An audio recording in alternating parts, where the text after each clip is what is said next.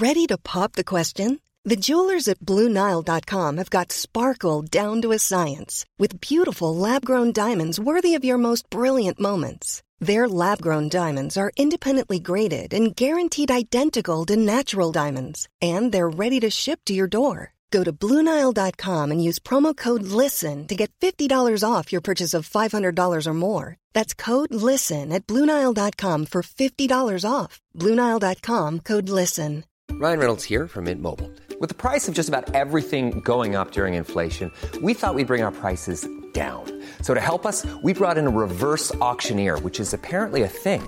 Mint Mobile Unlimited Premium Wireless. How to get 30, 30, bit to get 30, bit to get 20, 20, 20, bit to get 20, 20, bit to get 15, 15, 15, 15, just $15 a month? Sold! Give it a try at mintmobile.com/switch. $45 up front for 3 months plus taxes and fees. Promo rate for new customers for limited time. Unlimited more than 40 gigabytes per month. Slows full terms at mintmobile.com.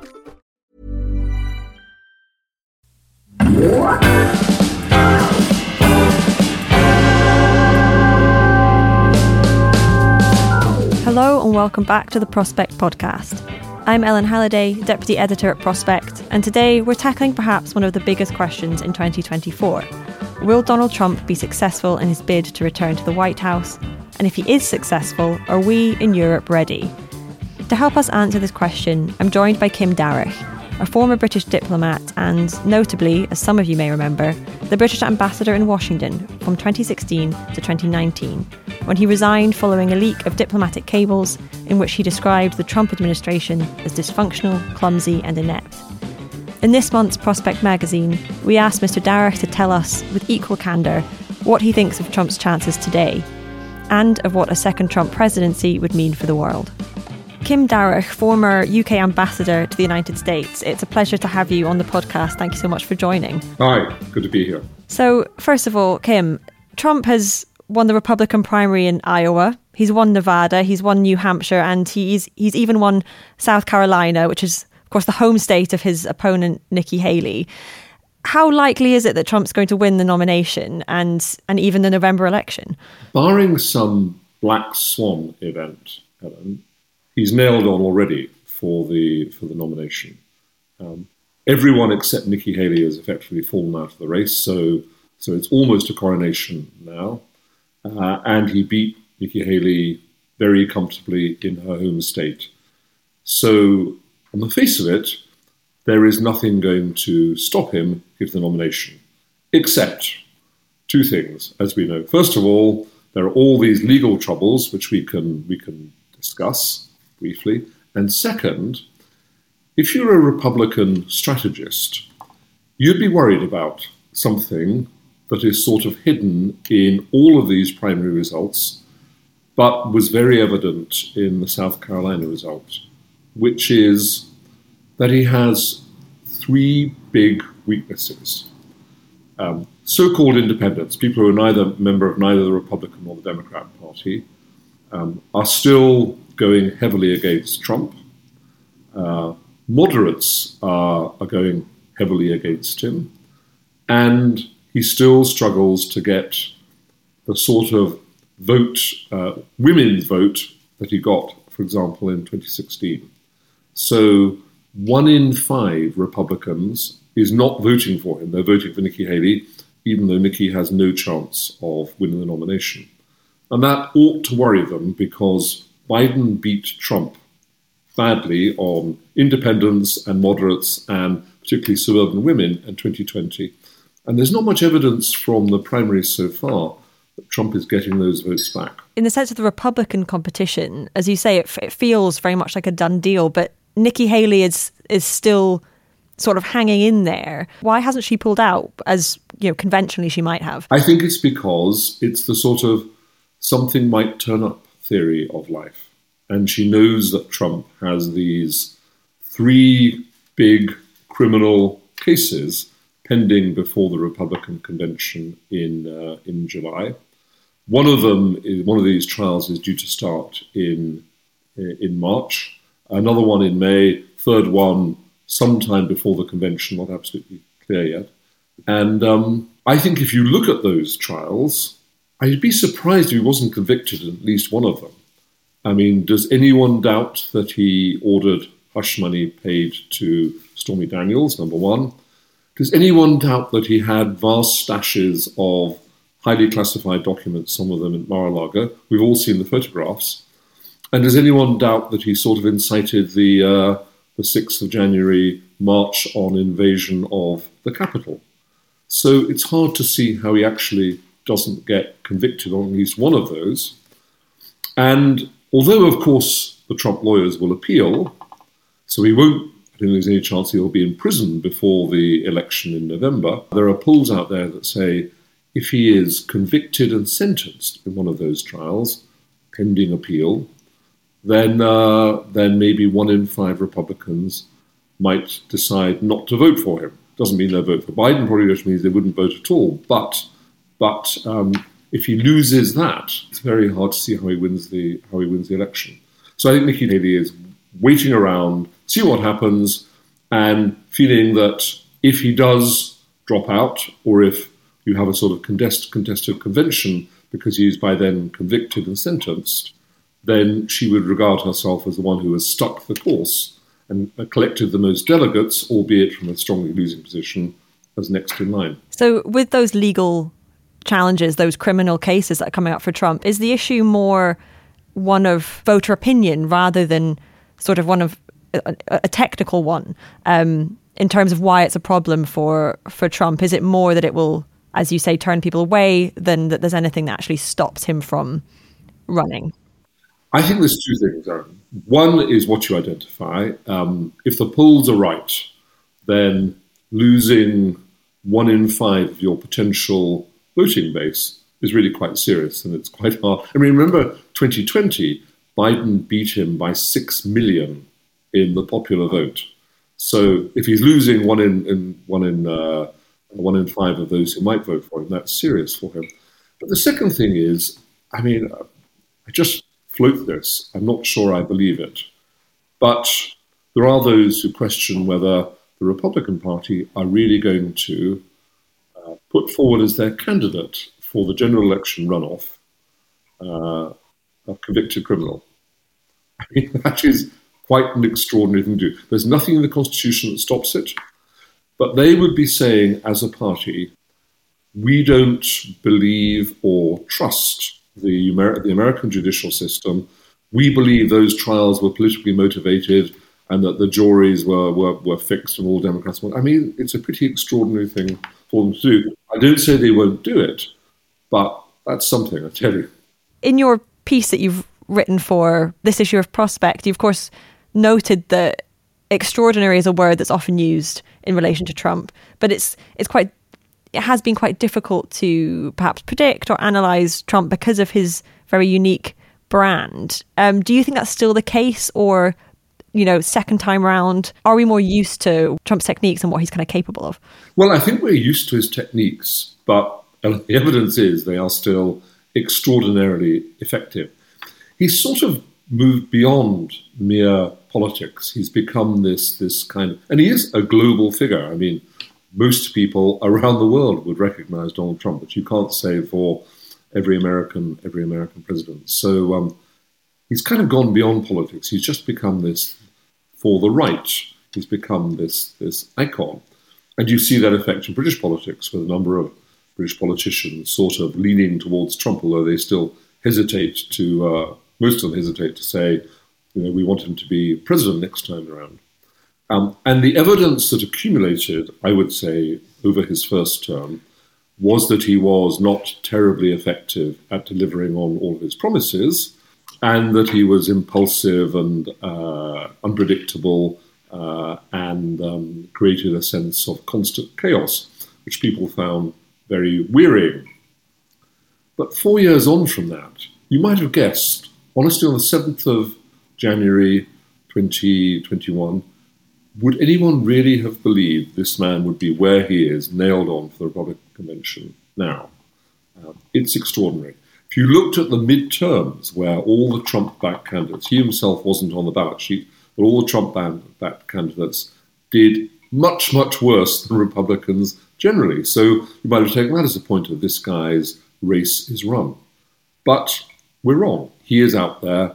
His base is as strong and solid and fanatical as ever, and they will walk through 6-foot snowdrifts to vote for him. And there are enough people around that base, as the other Republican candidates fall out, who are going prepared to vote for him just because they don't want a Democrat in the White House, to suggest that, yes, Trump's magic is still there. I mean, by the way, if you look at him and compare him to the person who was campaigning, he was an extraordinarily resilient campaigner in 2016.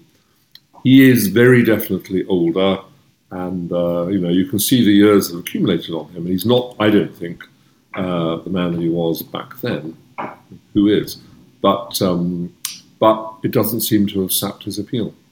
Do you predict that Biden might start to do better over the course of this year? As you say, there are many Republican voters who will just want the Democrats out, but there are also significant achievements that the Biden administration could talk about more related to the economy, related to the Inflation Reduction Act. Does any of that matter? My views on this, honestly, they shift almost from week to week. And at the end of last week, I met a prominent Democrat strategist and broker who's on one of the most senior committees in the Democrat Party and who will be a figure at their convention. And I mustn't name him, but he told me he thought there was a 40% chance that Biden would withdraw either just before or at the Democrat convention in August. And now that the Democrat primaries, he's piling up delegates, there's no serious competition. There's no sense in him doing it before then. The convention would be the moment, or just before it, to do it. And then you have what's called an open or contested convention.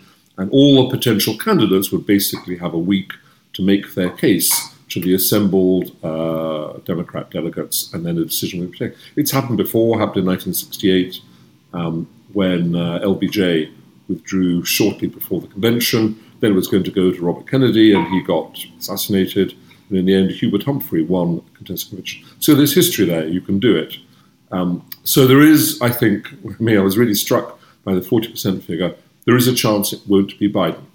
If it is Biden, what he has going for him? Well, first of all, it's Trump turning off voters, independents and moderates and women. Second, he's pumped $4.5 trillion into the US economy. And I don't think you can put that much money in without some impact in some places. And so I think people must already be starting to feel that, and will feel it more over the course of this year. And third, the economy is just doing better. I mean, the last quarter growth was 3.3%, I think. It may not be quite as high as that this quarter, but the US economy is way up, outperforming European economies. The chairman of the Federal Reserve has predicted 2 or maybe 3 interest rate reductions this year. So there's some good things going to happen in the US economy this year, and that can play into how people vote. If you think that the opinion polls say Biden's biggest problems are the economy and his age, he can do nothing about his age, but the economy can improve. And if it does, that may also sway a few votes. The idea that Biden could still withdraw is quite an astonishing one. It was discussed earlier in the campaign, sort of 6 months ago, as still a possibility. Many people will have felt that it's perhaps we'd passed that point. Do you have a sense of whether the possibility comes from the president himself? As you say, is his age a factor, or is this something that comes from the party and the people around him?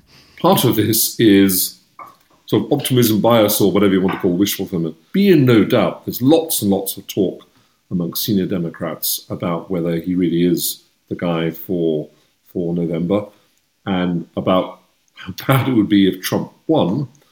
And there are some prominent Democrat journalists, columnists, who have, like David Ignatius in the Washington Post, like the New York Times as a whole, which are basically hinting they think Biden should withdraw. So there is a real debate going on about it. It's not invented, but where it gets to, I don't know. On who the other candidates might be, look, the front runners would be Gretchen Whitmer, who is governor of Michigan. And why her? Well, she is doing much better than most Democrats. Our polling figures are much higher in the Midwest than most Democrats. So she has broader appeal than some Democrats there, and she's a very competent governor. And then the other one is Gavin Newsom, who is governor of California. The problem with California is most Americans, especially Midwesterners who are not Californians, think they're all crazy over there, and they think that Newsom represents that craziness. So I think he has less broad appeal than Gretchen Whitmer would, but he's a very effective politician, and he's a good debater, and he absolutely looks the part, if you've seen photographs of him. And he certainly is interested. And is the feeling within the Democratic Party, as far as you know, that either of those candidates could beat Donald Trump? Well, the opinion polls at the moment say the opposite. They say that Whitmer or Newsom would do less well against Trump than Biden does. But that's a meaningless poll at this stage of the race because they have very low recognition amongst Americans. And you would need to get what would be the huge spectacle of a contested convention, and then these people launching themselves into... I mean, remember, you'd still got all of September and October for campaigning. So a long time still to make your case to American people. So I wouldn't pay much attention to polls at the moment. But certainly if Biden wants evidence that he's the only one who can beat Trump, that's what the polls say at the moment. But I think they're meaningless.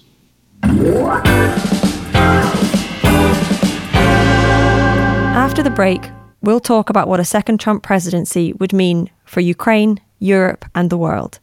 But first, I'd like to tell you about the upgraded digital experience you can enjoy with the new Prospect app. Stay informed and engaged with our independent journalism at your fingertips. Read or listen anywhere at any time.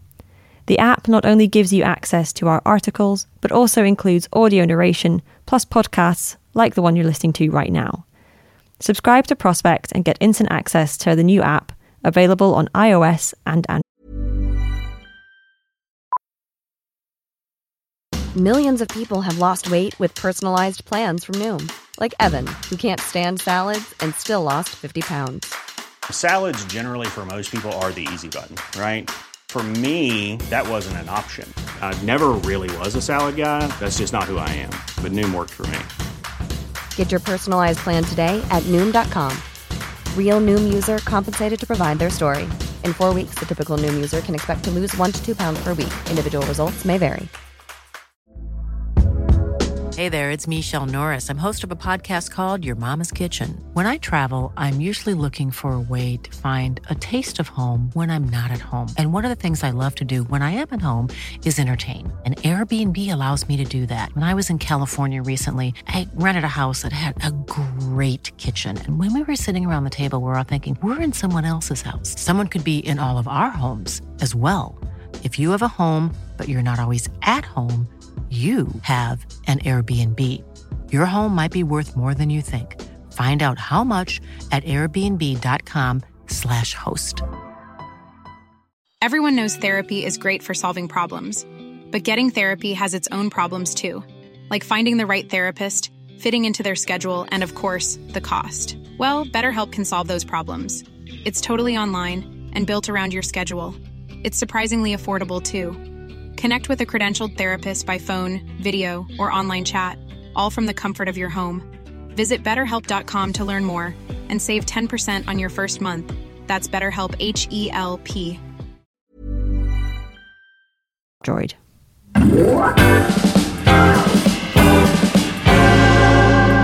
I wondered if we might turn to what a second Trump presidency would mean for America, and then we'll come to kind of what it would mean for Europe and for the rest of the world. So, I mean, a lot of our listeners will be familiar with some of the more outlandish comments Trump has recently made.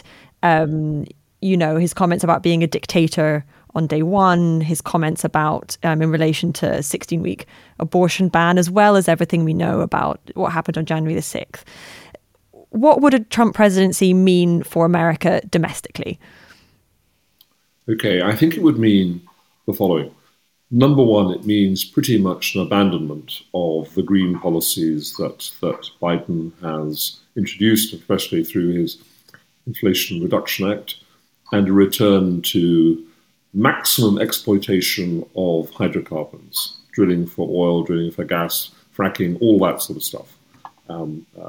Trump, I mean, he's not an open climate change denier, but he took America out in his first term of the Paris climate change deal. He would do that again, and he basically, America first, it's all about the economy, it's all about cheap energy. So he would reverse all of those green policies, number one. Number two, I think he would look for further tax cuts. The problem with tax cuts in the American system is they can never cut spending.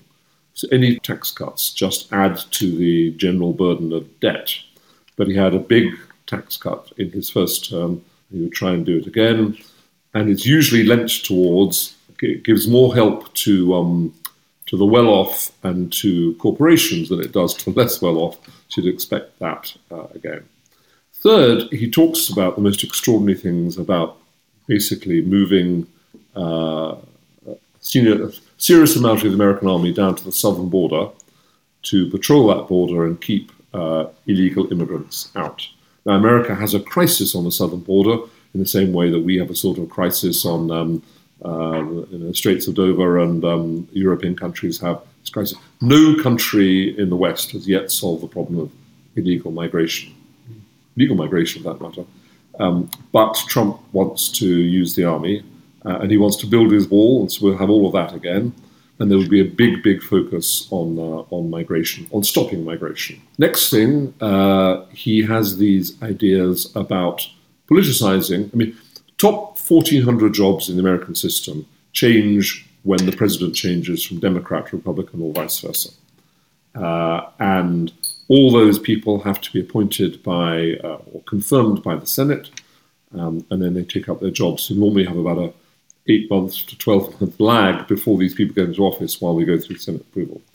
Trump wants the top 5,000 jobs to be political. So not just the top of each department, each part of government, but the next 2 or 3 levels down as well, because he believes in his first term there were, quote, enemies of the people who were basically disrupting and sabotaging his plans. He can do this. He can do it by presidential order. It's a bigger job to try and get 5,000 names through the Senate, but the Heritage Foundation apparently is vetting lots of candidates for all of these jobs, so he may well even have a list of a few thousand names of people he wants to put in. And that would be a revolution, huge change. So that's just 3 or 4 of the things that he wants to do. He also wants to go after people who he thinks crossed him in his first term. And there's some wild talk, I think it's wild talk about indicting people who he believes were against him. Whether that actually happens or not, I'm not sure. Do those last 2 points in particular represent a fundamental threat to American democracy? If it were Biden saying he wanted, more people who are politically on the left, the top of American government, people wouldn't think it was a fundamental threat to democracy. It's because it's Donald Trump, so it's kind of personality linked rather than a general principle. The idea about going after, about revenge action against people who he believed wronged in his first term, I think that's pretty anti-democratic. And I think using the army on the southern border is pretty questionable. But I make these comments from a distance. I mean, Americans will have different views. Some will regard these things as perfectly logical things to do to address the crises they think are addressing the nation. Some people will think it's dismantling democracy. Of course, from over here in London, as you say, at a distance, the possibility of a Trump presidency is also interesting in how it would transform the transatlantic relationship and how it would transform the security picture here in Europe. I mean, on that kind of British-American question, what would a Trump-Starmer relationship look like, do you think, if Labour were to win the next general election in the UK and Trump was to be successful in his bid for the White House? I don't think Trump is a sentimentalist about the special relationship. And I don't think it really matters in terms of his policies and his behaviour towards us, it doesn't matter massively whether there's a Conservative or Labour government in power in Westminster. If you look at the first term, there was a Conservative government throughout the first term. It didn't stop Trump imposing tariffs on exports of British steel and aluminium.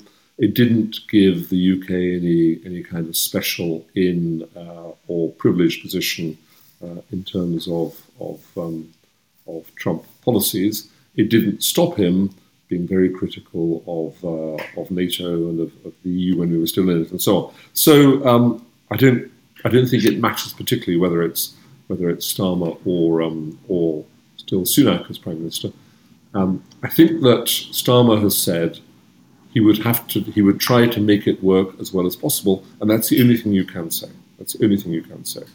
And where you would find the sort of pinch points are in, first of all, Trump has plans on trade to impose a 10% tariff on all imports to America from everywhere.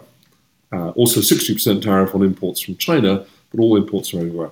And you can guarantee in those circumstances the EU would retaliate with some tariffs on the US. And what are we going to do in those circumstances? We have British exports to the US would be under this tariff, but would we join the EU in retaliating, or would we try and get some special deal?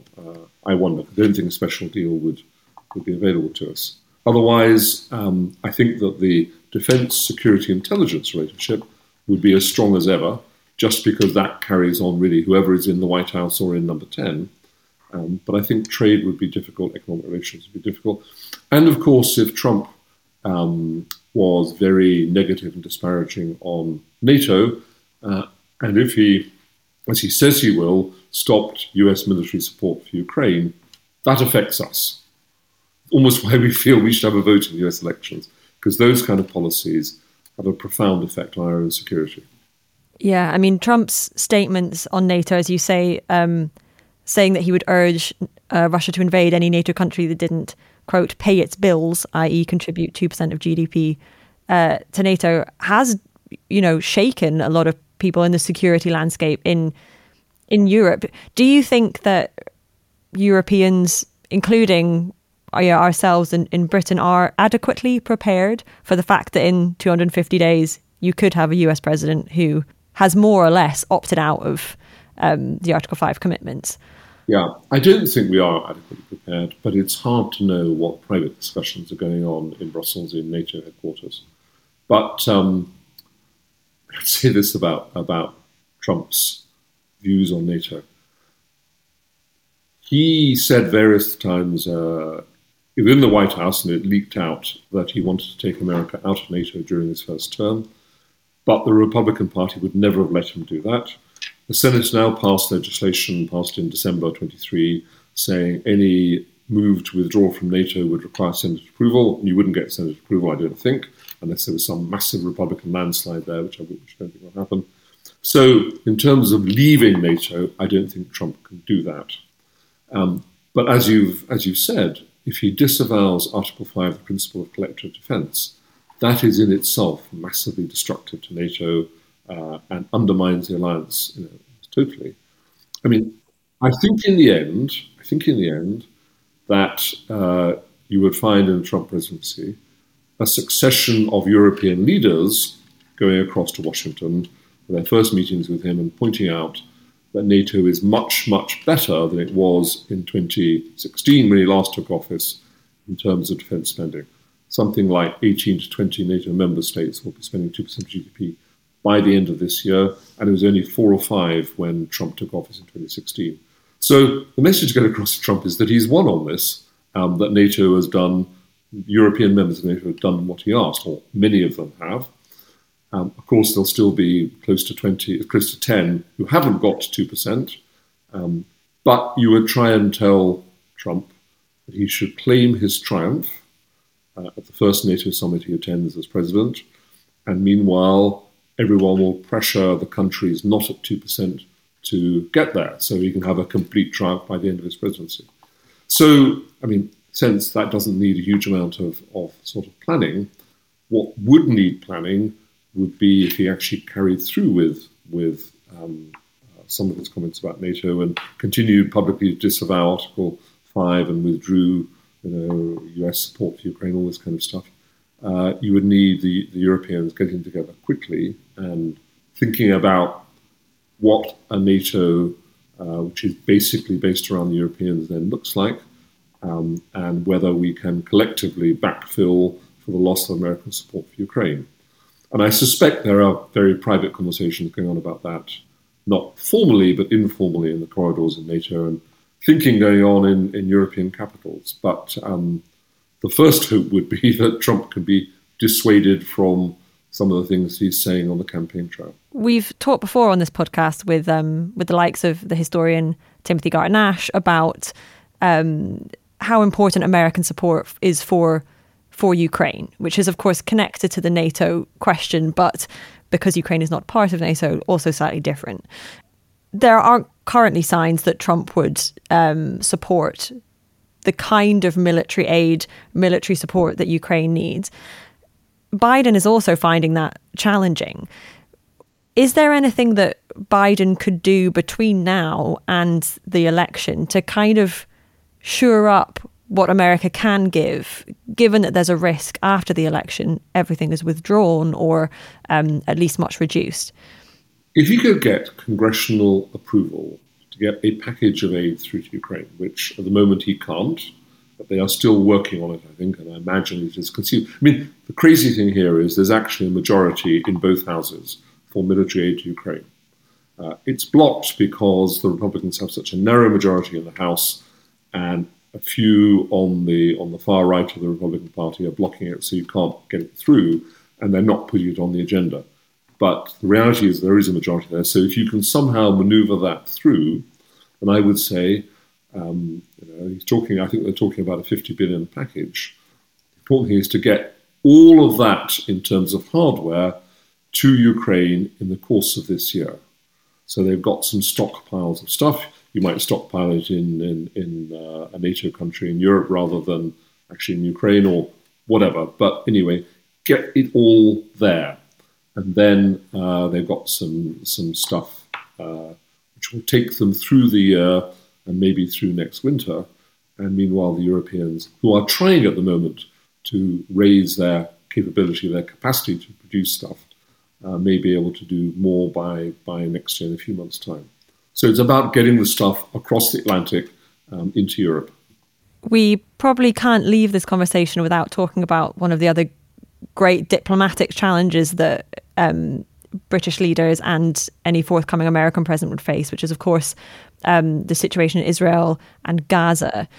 What's your sense of how Trump would approach relations with Israel, resolving this immense conflict and humanitarian crisis in the Middle East, if it were, unfortunately, still to be continuing into the autumn?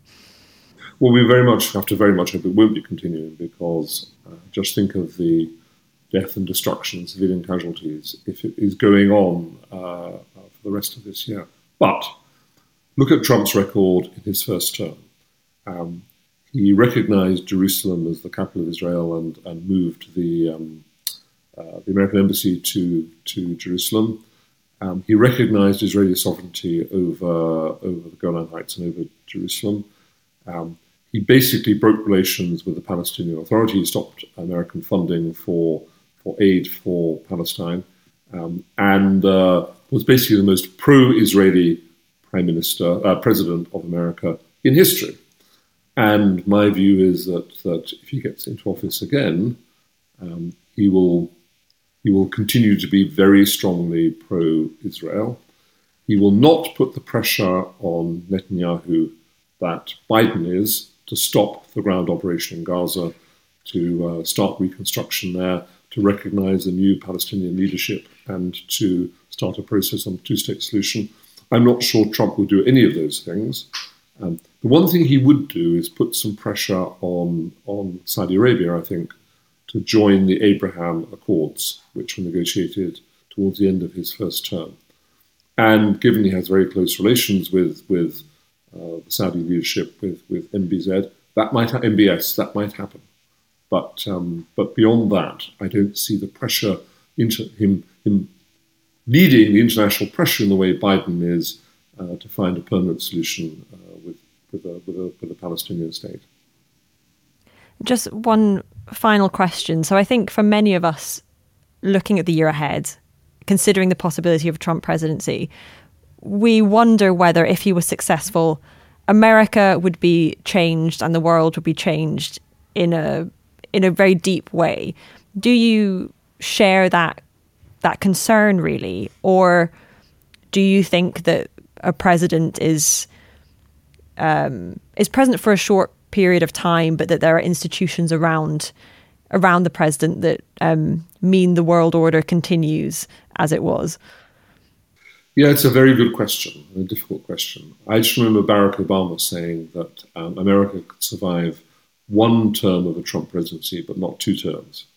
And I look at the rise of the populist right around the world and look at their strength now in European countries, Hungary, the Alternative for Deutschland in Germany, the right wing in power in Italy, in the Netherlands, the rise of Front National. It feels like a real movement globally now, especially in Europe. And certainly if Trump wins a second term, he would provide leadership as a kind of global figure for that and maybe encourage more of it. So there's that out there. People have the right to vote for who they want to vote for.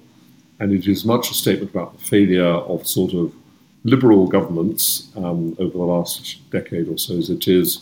You can't criticize people for how they vote. They vote according to how they judge things and what their interests are. And liberal democracies seem to be failing them. Then you look at the post-war international order, big international institutions, United Nations, the IMF, the World Trade Organization, and so on.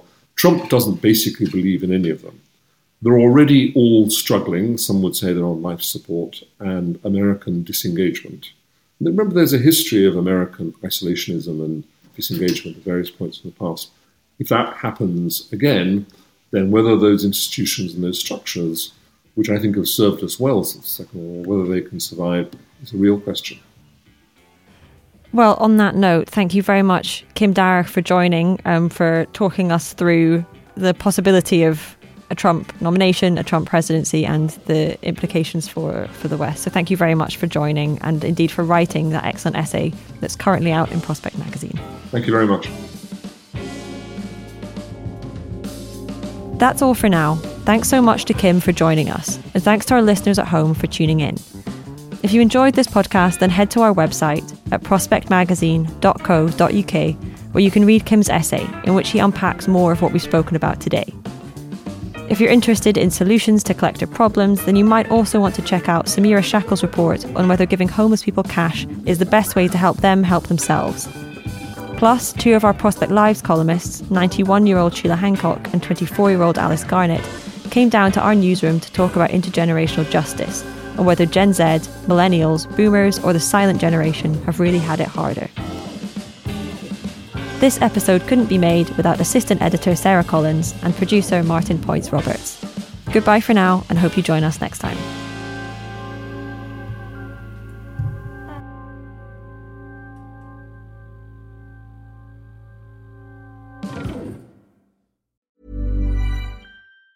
Hi, I'm Daniel, founder of Pretty Litter. Did you know cats tend to hide symptoms of sickness and pain? I learned this the hard way after losing my cat, Gingy. So I created Pretty Litter, a health monitoring litter that helps detect early signs of illness by changing colors, saving you money and potentially your cat's life. Pretty Litter is veterinarian developed, and it's the easiest way to keep tabs on your fur baby's health right at home. Go to prettylitter.com and use code ACAST for 20% off your first order and a free cat toy. Terms and conditions apply. See site for details. Planning for your next trip?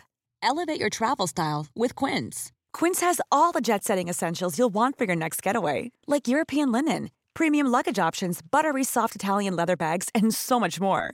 And is all priced at 50 to 80% less than similar brands.